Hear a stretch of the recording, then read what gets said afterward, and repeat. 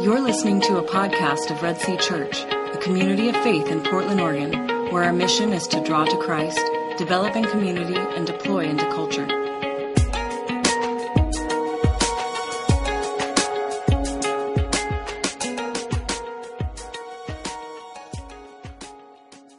All right.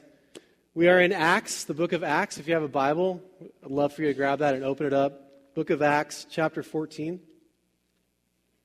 And we'll also have it up on the screen for you to follow along if you don't, or you like to roll that way. So here's what's been happening. Last week, Josh shared in Acts chapter 13 that a guy named Paul, and his companion Barnabas are being sent off by the church on the very first missionary journey with the gospel of Jesus to people who have never heard the gospel before. Here's a map to kind of help you grasp where we're at, and I'm supposed to have a laser that I forgot to grab, so I was kind of looking forward to using the laser too. Okay, so let's kind of orient you here. If you look all the way to the right over here, hey, there we go. Thank you, Lord. Wow. All the way to the right here, kind of at the bottom. Okay, where the red line starts. Yes. This is where they were sent off. The church has been based in Antioch. They're sent, they go west to this island, follow the blue line actually, this island called Cyprus. Share the gospel there, people come to Christ. We heard that story last week. Then they continuing to follow this blue line, they go up north, and they hit this area up here.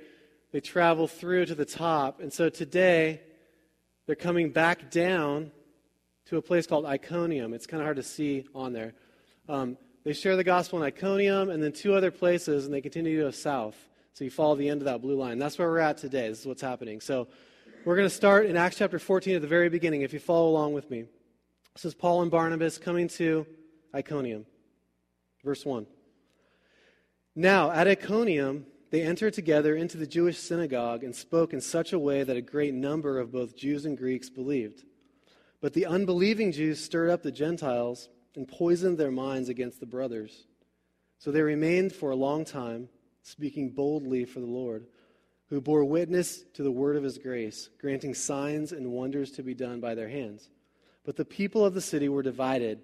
Some sided with the Jews and some with the apostles. When an attempt was made by both Gentiles and Jews with their rulers to mistreat them and to stone them, they learned of it and fled to Lystra and Derbe, cities of Lycaonia, and to the surrounding country, and there they continued to preach the gospel.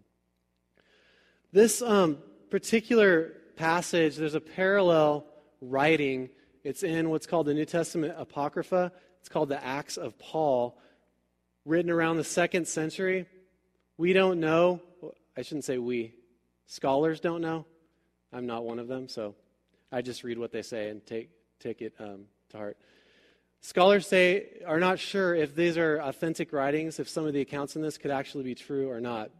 But it is possible that some of these things could be accurate. This is very interesting. In this particular part that we just read, in the parallel in the Acts of Paul, there's actually a description of what Paul looked like. Anybody curious to know what Paul looked like? I mean, I don't think we'll ever know what Jesus looks like till we get to heaven, but we might be able to see what Paul looks like, okay? Here we go. Did he have long hair? Did he have a beard? These are the questions we want to know. Okay, here's what it says. Coming to Iconium, and he saw Paul coming, a man of little stature, thin-haired upon the head, crooked in the legs, of good state of body, with eyebrows joining, and nose somewhat hooked, full of grace. For sometimes he appeared like a man, and sometimes he had the face of an angel. The Acts of Paul 3:3. You guys, it's true. Paul had a unibrow, okay? This is essential to the gospel message that we're looking at today. So, like I said, we can't look at that as scripture, but it is very interesting. Not the way that I imagine Paul. I kind of imagine Paul as this big guy. If when you walked in a room, you'd be like, whoa, like Paul is here. You know, have you guys ever seen Braveheart, the movie? William Wallace, you know, and they're like, he's like 9 feet tall, and he shows up, and he's just this Mel Gibson, you know. Which, you know, I mean, he's a good-looking guy, muscular, but small, but not 9 feet by any stretch of the imagination. And that's what kind of tends to happen. So it's just interesting to me. And the reason I show this is, number one, it's interesting. But it also, I think, kind of helps me just remember that Paul was a real guy. Don't you sometimes just imagine like he didn't do anything wrong ever? You know? He's almost just in almost like this character in your mind that's not a real person, really. He was a real person. He may have had a unibrow. We don't know. Right? This was a real guy who was struggling to bring the gospel, and Barnabas was as well. They were going to real places, sharing the gospel with real people, as we're going to see today. Real people with real problems. So it opens up, and here's kind of the pattern you see in this one. We're going to focus on the next section today, primarily, but I want to touch on just a few things here in the context. Here's kind of the pattern that happened with Paul and Barnabas, and it continues in the beginning of chapter 14. They go into a city. The first thing that they do is find a Jewish synagogue. So they find a synagogue. Synagogues were where the Jewish people would come to gather and to do a lot very similar to what we're doing today. In fact, the way that we do church in America here today historically was patterned after the synagogue. There was singing. There was someone who would stand up, open a passage of the Word, and exegete the passage, talk about the passage, apply it to life. And so they would go to a Jewish synagogue where these people, number one, God loved the Jewish people. They were His people. They wanted to tell the Jewish people, the Messiah that you've been looking for, that we've been looking for, has come, and His name is Jesus. And so they would share first with the Jewish people. Then they would go and share with the Gentiles. The Gentiles are obviously the non-Jewish people, anyone who's not a Jew. They would share with the Gentiles. The reaction would usually be some people would be very opposed to the message, particularly many times the Jewish people. They felt it was a threat to them. And then other people would be receptive to the message. So usually when the gospel was shared, it divided people right down the middle. It's a radical message. You're either for it or you're against it. And then what would follow is persecution, trying to kill Paul, and they would leave the city and go to the next. That's kind of the pattern. This is exactly what happened here. What we're going to look at today is extremely fascinating because the pattern gets broken. So let me see that map again up here. So here's what they're doing. At the very top there of the blue line, they come back down south. The first place they hit there is Iconium, what we just looked at. In the tradition, they find persecution and they have to leave. And so they go down southwest to a place called Lystra, about 18 miles, and then they go southeast about 60 miles to a place called Derbe. Here's what's different about Lystra than any of the other places that they've gone. The first thing is there's no Jewish synagogue there. And the people speak a native language that Paul and Barnabas don't understand.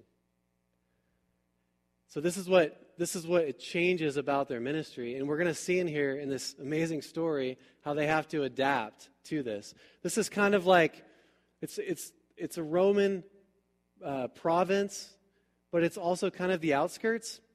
So they might have like maybe a Roman garrison there, a small Roman garrison. There's no Jewish synagogue. Most of the people in these areas, if they weren't from the Romans that were stationed to live there, are native people. So these are like the native Lycaonians who have lived there for who knows how many years.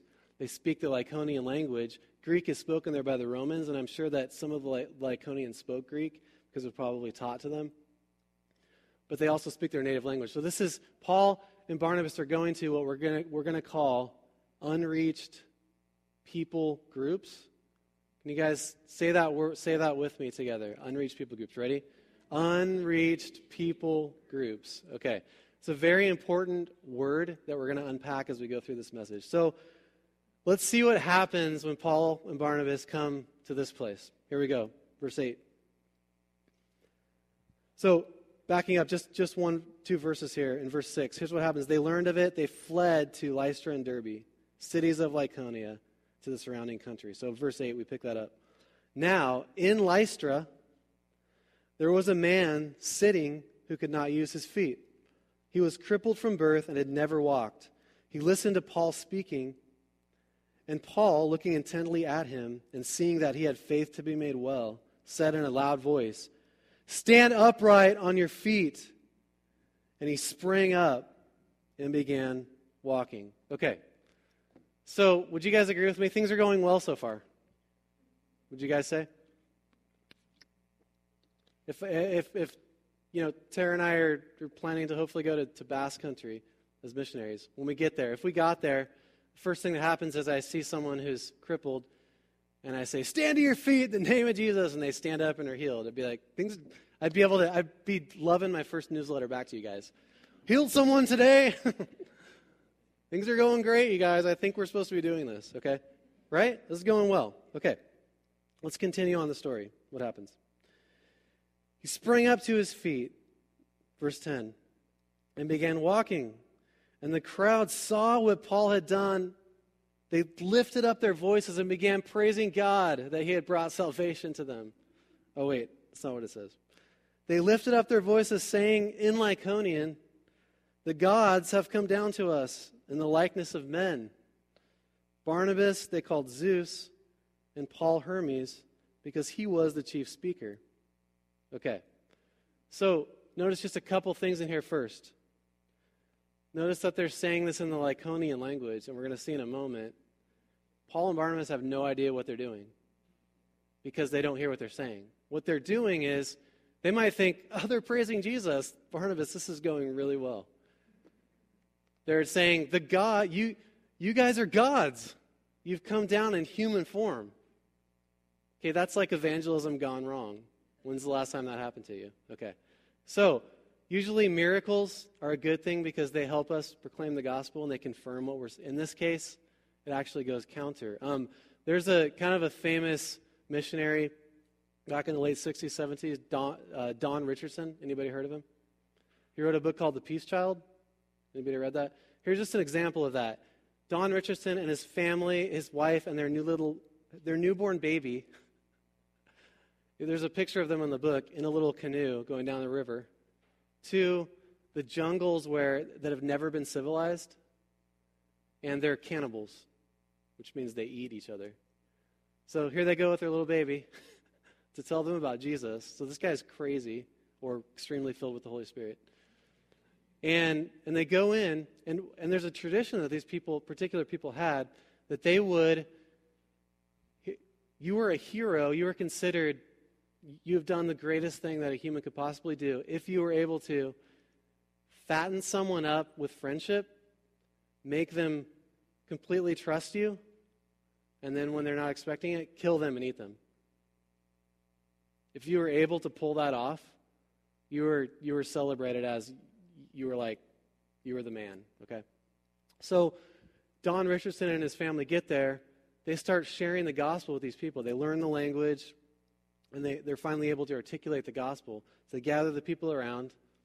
They articulate the gospel to these people, and when he gets to Judas betraying Jesus with a kiss, everyone says, "Yes! Judas! Judas!" And they start celebrating Judas. Why is that? Because in their eyes, it's like Judas is the hero of the story. He fattened up Jesus for friendship and then betrayed him. So it's the same type of thing. You go into a place where you don't speak the language, you don't understand the culture, you share the gospel message, and people interpret it in a different way. And that's exactly what's happening here. Here's what continues to happen. Verse 14. Verse 13. So they're hailing them as gods, and then in 13, and the priest of Zeus, whose temple was at the entrance of the city, brought oxen and garlands to the gates and wanted to sacrifice with the crowds. Okay, so now they're not only saying, "You guys are gods," they're actually offering sacrifices to them. Now, this will help us kind of understand why they're doing this. This is kind of cool. There is a story that was told by Ovid, who is a Roman poet, about 100 years earlier, that in the area of Phrygia, which is very close to where they are, there was a story told that the gods, Zeus and Hermes, came down in human form to Phrygia. They went throughout the town and appeared to 1,000 people's houses, asking them if they could stay there. And all 1,000 of the people turned them down, turned them away. Except for one couple, this nice, sweet little couple that lived in a little humble cottage, allowed them to come in and stay. So how did Zeus and Hermes respond?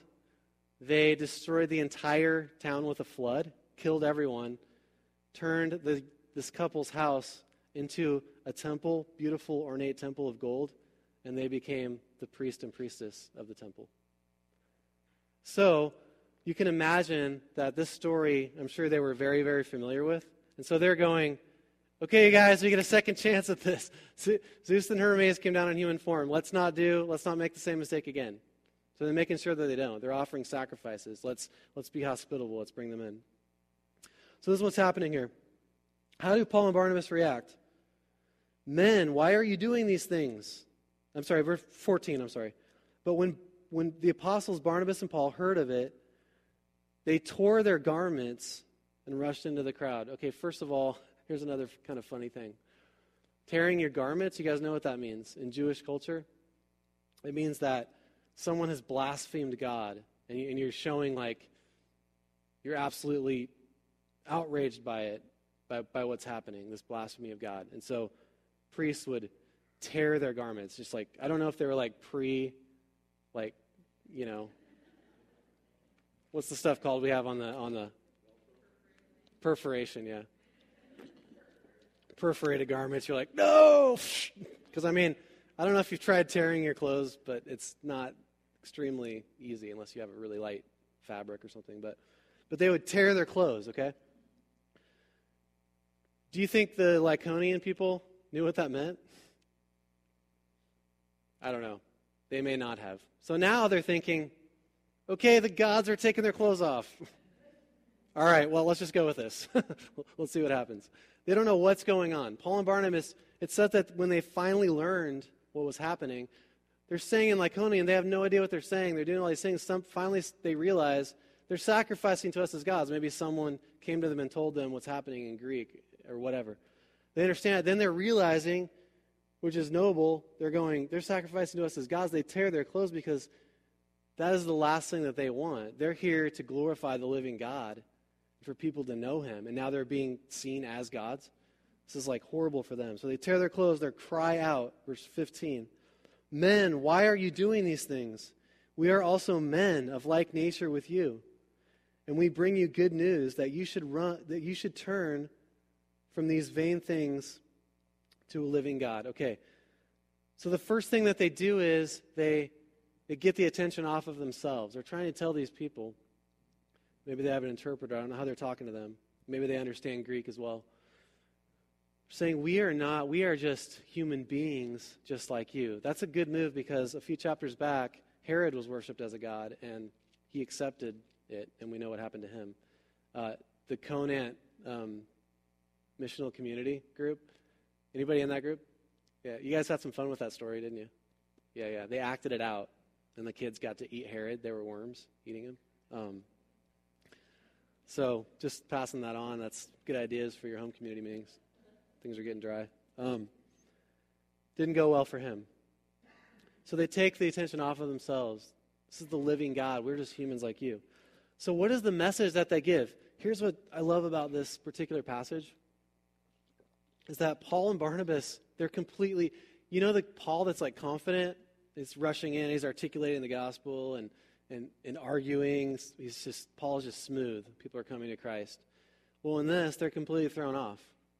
They don't tearing their clothes. They don't know what's going on. You see Paul and Barnabas for the first time in this mission discovering, okay, we're taking the gospel to Gentiles now.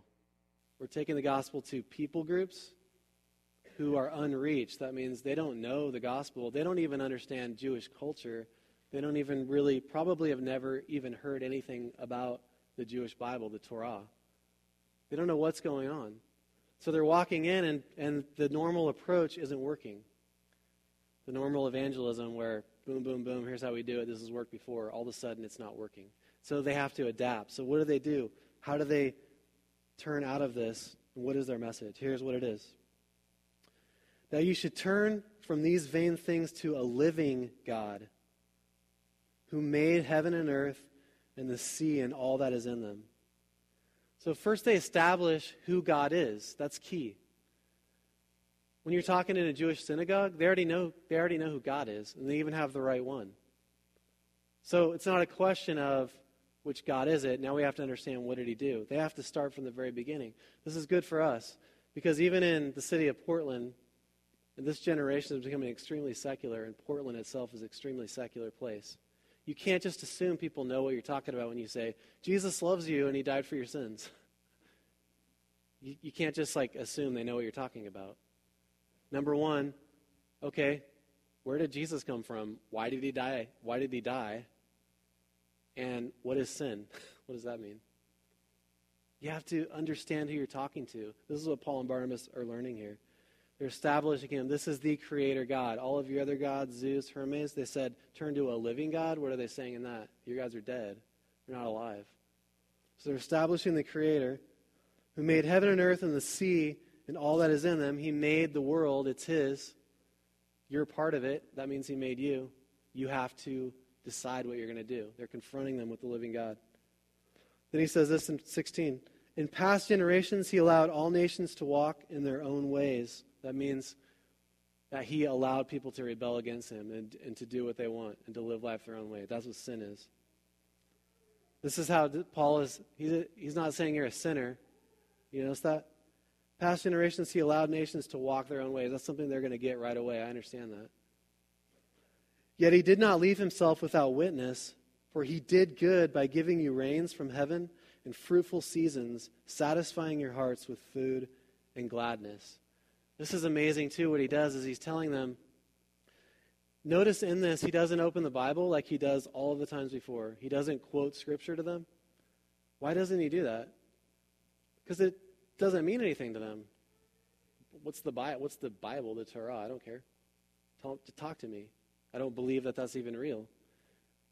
When our interactions we've had with the Basque people, when you quote Scripture with them, it's not extremely effective because their first things out of their mouth is, why would I listen to that? How do I know that's true? So they're bringing it home to them, and they're saying, look, you've had rains from heaven that water your crops, giving you food that you've eaten, and he even says it's given you joy. Anybody feel good after a nice meal? Just yesterday, I was kind of having a rough afternoon, and we got to someone's house, and I smelled the food, and I was like, okay, I'm going to be all right. We're going to get through this, So that's God that does that. They're telling them, where do you think this comes from? It comes from God, this creator God that we're telling you about, this living God. So he's establishing this to them. He's bringing it home where they live. This is just amazing what he's doing. Notice, too, that he never gets to Jesus, which is interesting. Does he get to Jesus later? To the cross or resurrection? I would assume that he probably does, because there are some disciples here. Guess who one of those disciples are from Lystra? A guy named Timothy. Anybody heard of him? Okay. Verse 18. So I listen to those words and I'm like, dude, that's beautiful. Good job, you guys. They're adapting their message. Even with these words, they scarcely restrained the people from offering sacrifice to them. Okay, so even with all of this, they still can barely get them to stop. Not only, they're gods. They're Hermes and Zeus. I mean, that's just the way it is. But they can't even get them to stop sacrificing to them. They see them as Hermes and Zeus. Zeus was the greater god, the god of the weather is really what he was. Hermes was his messenger. So they probably saw Barnabas as Zeus because he perhaps was older, maybe taller, didn't have a unibrow. I don't know. They saw him as Zeus. Paul was the one speaking, so he was like the messenger, so they identified him as Hermes. So this is the state that they're in. Even after Paul shares this message, they tear their clothes, they're mortified. The people are still like, no, we want to offer sacrifices. We don't want to die in a flood again, like what happened to our ancestors. So what happens? Verse 19. But Jews from Antioch and Iconium, so where they had just gone, we learned last week, Antioch, and then Iconium, the place they had just left, have been following them and pursuing them. They came down, and having persuaded the crowds, they stoned Paul and dragged him out of the city, supposing that he was dead. Okay. This is a bad day. I was thinking that this morning as I was looking this over. I'm like, dang, that was a bad day. Okay? You go to a place, you heal someone, and because you heal someone, they start worshiping you as gods and trying to sacrifice you to you. You can't convince them to stop sacrificing to you.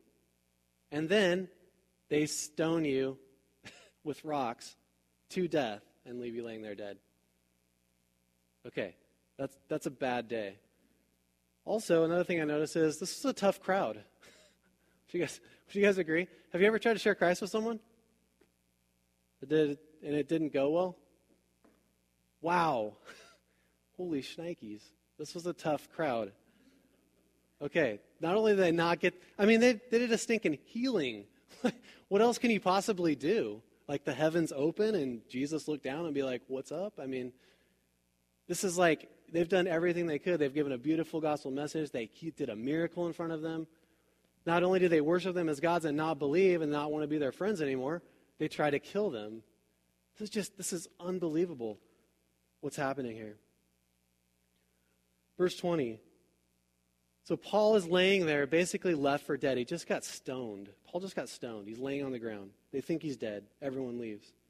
Verse 20. But when the disciples gathered about him, and we don't know if this might have been, you got to be careful in Acts because sometimes it looks like something's happening the same day, but not necessarily. This could have been disciples or people that had responded to the message and believed, or maybe they'd shown interest, and so they stuck around. So they gather around him. I would imagine Timothy was probably there. They gather about him. He rose up and entered the city. And on the next day, he went on with Barnabas to Derbe. Okay, dude, this is like, are you guys with me on this? I don't know. I don't know how much more I can sell this to you guys. This is unbelievable, dude. Paul was like an animal. And I'm sure it was somewhat miraculous, and with the help of God. It doesn't appear that he actually died and God raised him from the dead, but I'm sure that God was preserving him and allowing him to live. And Paul will even speak of this later, as we'll see in a moment. But you got to give the guy credit, like even in his flesh. Like, after all he went through that day, then he gets stoned. You get stoned and you're laying there and they think you're dead, so that means you're not moving, I don't know if they checked his pulse or what. Okay, if that happened to me and then somehow I came to, and I'm like, I'm still alive, okay? And in very much pain. I get up, I would be like, I'm going to take a couple weeks off, you guys. Call my wife and kids. We're going to go chillax somewhere in the mountains. And I'll let you know if I'm still going to be in this thing. What's going on here? What does Paul do? Gets back up. He walks back into the city, into Lystra. The people that just stoned him, he walks back into that city. Like, number one, I would love to see people's faces. They're like, dum, da, dum, da, dum, got rid of that guy. Paul's like, hey, what's up, guys? Nice try. Is that all you got? Stoning? Like, bring it on, Guy's a stinking animal, dude. Unbelievable.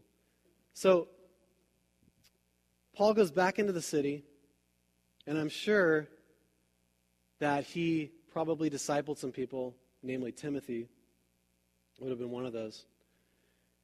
And I imagine as well that people probably, because when I first, have looked at this before, I thought, well, if he went back to the city, wouldn't they just stone him again? Oh, I guess we didn't finish the job. Well, think about it. Number one, they already thought they might be gods. And then you stone them, and you kill him, and he gets back up and walks in the city. They were probably like in fear of him, to be honest with you. The Jews might have left by then. They're just like, you know what, let's just leave these guys alone. If they want to tear their clothes and do all this weird stuff, whatever.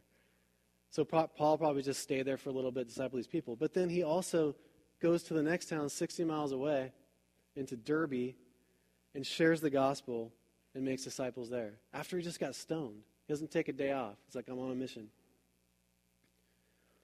Verse 21 says, when they had preached the gospel to that city, Derbe, and had made many disciples there, as Jesus commanded them to do, they returned to Lystra, and to Iconium and Antioch, strengthening the souls of the disciples. Okay, that just kind of goes whoosh, over your head. I want you to capture what they did here. Check this out on the map. Okay, so you followed that blue line, right? That's their first journey. They get to the end of the blue line. They got stoned on the way. Goes to Derbe, shares the gospel, makes disciples. Then it says they went back. They basically followed the red line, which is basically going back the way they came. So look at the red line. They go back to Lystra, back to Iconium, back to Antioch, and then back down to the coast and sailed all the way back to Antioch where they came from to finish the journey. One thing you might notice about this is, which way would you go home after a journey like that and getting stoned on the way? I'd hop to the right and just be like, you notice the red line is like at least 3 times longer than the other. So here's the question I have for you. Why did they go that route? It tells us in here. They went back and visited the places where people came to Christ, strengthening the souls of the disciples. I love this because to Paul, it shows us that Paul was an evangelist. He's the guy out sharing the gospel. But we can't imagine him just like running in the cities and being like, okay, you guys believe, sweet, good luck with that, I'm out. He had concern for the churches and for the disciples. He wanted to nurture them and make sure that they understood and these churches were solid and that they were going to last. Obviously, he wasn't going to be there as a long-term pastor. But I love his heart for that as they took the time to go back like over 3 times longer than it would have taken the other way. Stopped in these places. And remember, these places they're going back to, they experienced persecution there. People wanted to kill them. They have people there that want to kill them. They're going in there anyway to disciple these believers. Amazing. So how did they strengthen the souls of the disciples? Here's what it says in verse 22. They strengthened the souls of the disciples, encouraging them to continue in the faith. And what was their encouragement to them? And saying that through many tribulations we must enter the kingdom of God. You think? That's their message. So they're going in, they want to strengthen their souls, and they want to encourage them, this church, to continue forward. So how do they ensure that happens? They tell them the truth. They say, you know what, you guys, you just gave your lives to Christ. I just got stoned in Lystra, FYI. You might not get stoned, but you might get killed. You might get killed for Jesus. So make sure this is what you want. You're going to go through tribulations and hardships. When you look at all the New Testament letters that he wrote and that Paul wrote and John wrote, all these guys, that's kind of one of the overriding themes. That's their message. Paul wrote a letter to Timothy, a disciple that he found in Lystra who would end up joining him on his later journeys.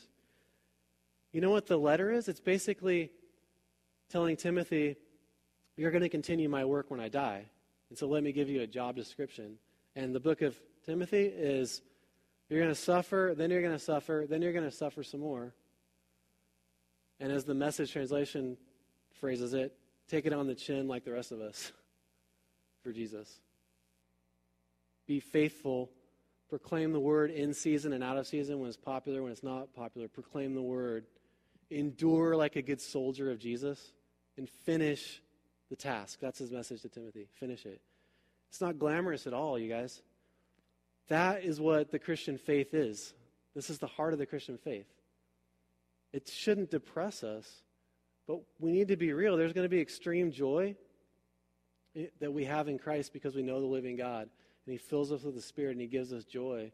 But it's not supposed to be easy. Like if your life's easy, it's just easy being a Christian, there really is something wrong. It should not be easy. We need each other. We need to come to a place of family, as Josh shared, the identity of family. We need each other. There's a reason we're together and God made us a family. Because when you're really living for Christ, it should be getting extremely hard and extremely confusing. And we need each other to encourage each other and to strengthen each other's souls and remind each other why we're in this and what we're doing. And ultimately, I love that it's an identity. I like the illustration Josh used of the being in the game. But it's an identity. It's not just go do all this stuff and it's going to be hard. It's who you are. If I'm playing in a football game, I understand I'm going to get hit. And it's going to hurt a lot of times, and I could even get injured really badly. That's the way it goes. That's the game that we're in. But I am a professional football player. This is what I do. This is my team, and we're here to win. You guys get what I'm saying? It's an identity. All the New Testament Christians, the number one way that they refer to themselves, John MacArthur tells us this. I haven't double-checked, but that would take some time. But I trust what he's saying. The number one way that Christians refer to themselves, that the New Testament writers refer to themselves, to their identity, of who they are, is a slave of Jesus Christ. We see it as servant in most of our Bibles, and really that translation is because when we see the word slave, it has connotations that are different than what it really means in the Greek. We have our history of slavery, and so we associate it with that. So usually the word servant is chosen. But a slave was in bonds to someone. They were an indentured slave to that person. That's how they saw themselves. That's your identity. I'm a slave of Jesus. I'm in the family of God. I'm an ambassador for Christ. It's who I am. And I'm a servant. We use the word servant. That's what it is. I'm a slave of God. I'm His. He owns me. Not, I'm living my life, and God, I want to fit you into it. Hey, God, what can you do about this right here? Let me talk to you about this. I'm in the bonds of Christ. That's what it is. That means whatever comes along the way, the joys, I rejoice in them. The sorrows, I feel sorrow. And my brothers and sisters comfort me, and I share those with God. And when I suffer, I suffer. It doesn't mean you look for it. Notice how they left the one place, Iconium? They heard that they were trying to kill him, they left. Sometimes you leave. It's not like, well, we're supposed to suffer, so let's just go in there. And, we live a life that's led by the Spirit. Paul felt he needed to go back into Lystra, and so he did. We're led by God. We're led by Christ. We're led by His Spirit. And if suffering happens to be on the way, we endure that, and we try to do it with joy. And that's what it says. Christ, Jesus, went to the cross for the joy set before Him, enduring its suffering. That's in Hebrews. That's what the Christian life is. There's one person, a writer once said that the Christian life cannot be made suburban.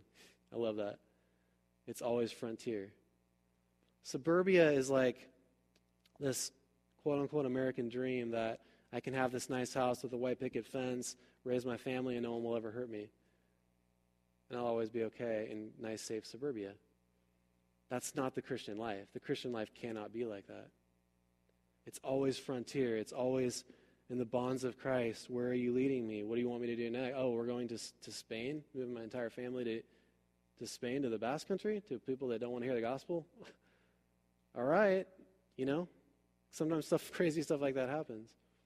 We've got to be following Him in what He desires for us to do, each one of us, and as a body, as a family. We're on that journey together as a family. That's how it's supposed to be for all of us. And if there's suffering with it, then we suffer, and we suffer with Christ, and it draws us nearer to Him, and He encourages our hearts. It's frontier. It's moving forward. God has a heart for the nations. Here's how the passage ends.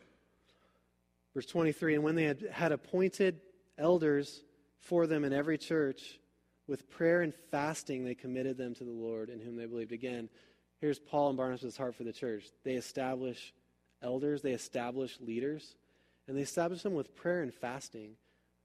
It's done in the fear of God and spiritually in the Spirit. And they make sure. And they know that when they leave, they're trusting these churches to the Holy Spirit because they can't be there to hold their hand and walk them through everything. So they do this very carefully. That's how we want to be at Red Sea as well. Then they passed through Pisidia, came to Pamphylia, and when they had spoken the word in Perga, they went down to Attalia. And from there they sailed to Antioch, following the red line, if you have the map behind me. Actually, I'm sorry, we can't have both at the same time. Where they had been commended to the grace of God for the work that they had fulfilled. And when they arrived and gathered the church together, they declared all that God had done with them and how He had opened a door of faith to the Gentiles and remained no little time with the disciples. They shared how He had opened a door of faith to the Gentiles. That's what Paul is all about. Why did Paul get back up and go into the city? What gave him the strength to do that? It was God called him to be an ambassador, and particularly for him, to the Gentiles. And the Gentiles the word in the Greek is always ethnos. And the word ethnos is where we get our word ethnic people groups, like the Lycaonians. And they don't have the gospel. And God called Paul to go and Barnabas to go to those unreached people and to bring the gospel. And they were supported and encouraged by the Christian church. There's two aspects to this movement of the gospel across the globe. It's moving it across the globe to unreached people. And there's also right where you are. But the church that established in Lycaonia was responsible to share with their friends, with their neighbors, with the people. That's how it works. Here's the Christian life. Here's what got Paul back up. A few string of verses here I want to show you as just walk through and as we close, as we're building into communion. The first one comes after that last map that I have on there. It's in Timothy, and it's on the screen right now. Thank you, Junior.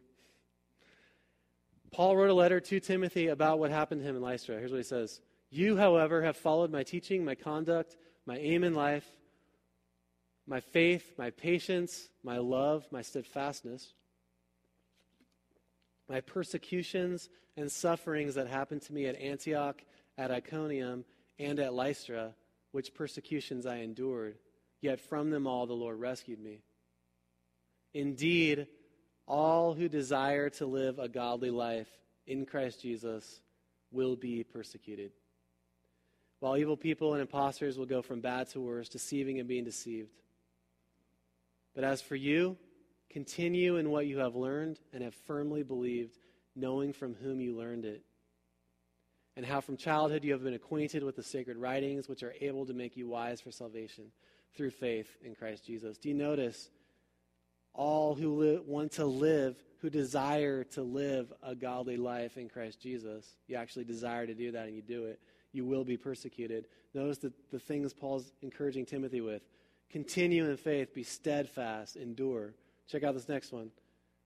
Paul says again, Philippians 1:29-30. For it has been granted to you that for the sake of Christ, you should not only believe in him, but also suffer for his sake. And he says in Colossians, now I rejoice in my sufferings for your sake, and in my flesh I am filling up what is lacking in Christ's afflictions for the sake of his body, that is, the church. And the last, for Christ also suffered once for sins, the righteous for the unrighteous, that he might bring us to God. Here's the task that awaits us, you guys, as we close today. And this is what I want to bring home today. This is a unique opportunity. This is the first time that Paul and Barnabas go to unreached people groups.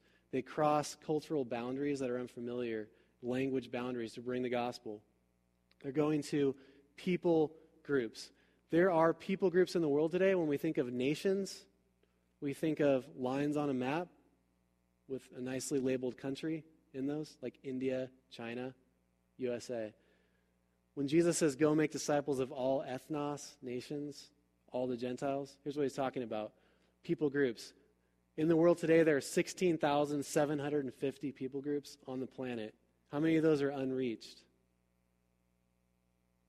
6,921. So 6,921 people groups do not have the gospel, do not have a church in their own language, a functioning church, able to disciple their own people. They don't have it. To bring it home a little bit, in the nation of India, there are approximately 2,458 people groups. 2,216 of these are unreached. Did you know that 1 out of every 4 missionaries, statistically, go to an unreached people group?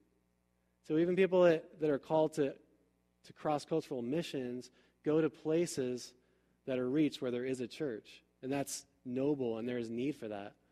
But only 1 in every 4 go to an unreached people, and there's 2,216.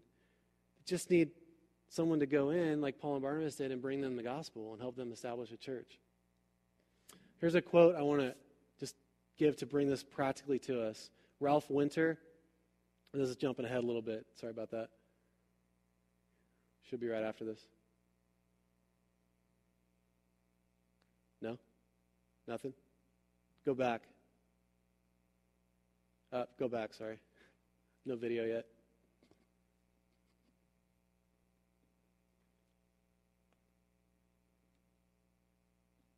No video, sorry. Can we get that off? There it is. Welcome to Disorganized Religion. Okay, here's what he said. Ralph Winter's the director of the Center for World Missions. He passed away, but here's a quote that he gave. If all the members, and just track with us for a second because it's amazing.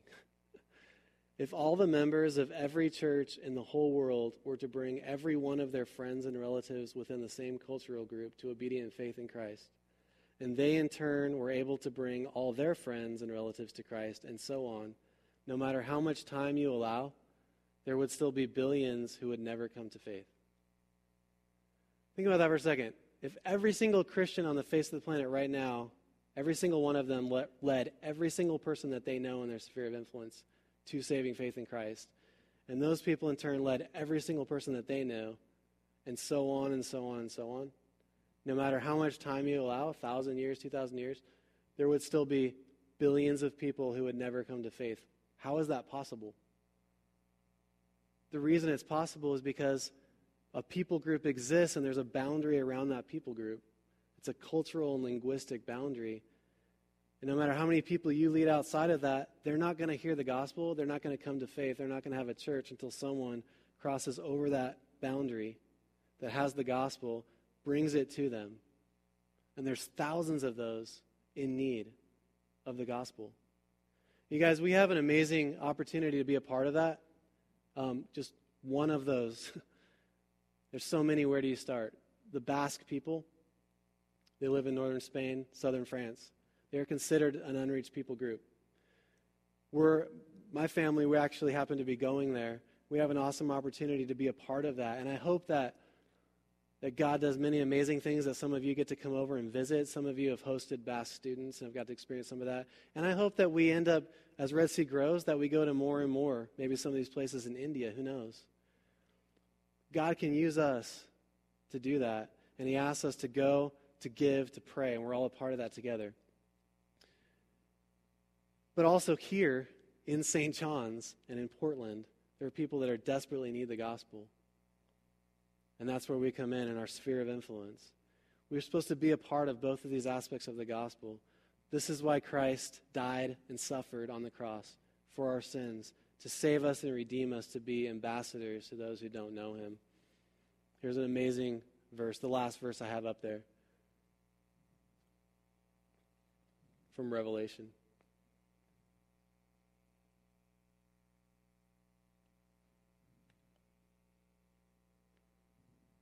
And they sang a new song, saying, "Worthy are you to take the scroll and to open its seals. For you were slain, and by your blood you ransomed people for God from every tribe and language and people and nation. And you have made them a kingdom of priests to our God, and they shall reign on the earth." Let's watch a video together.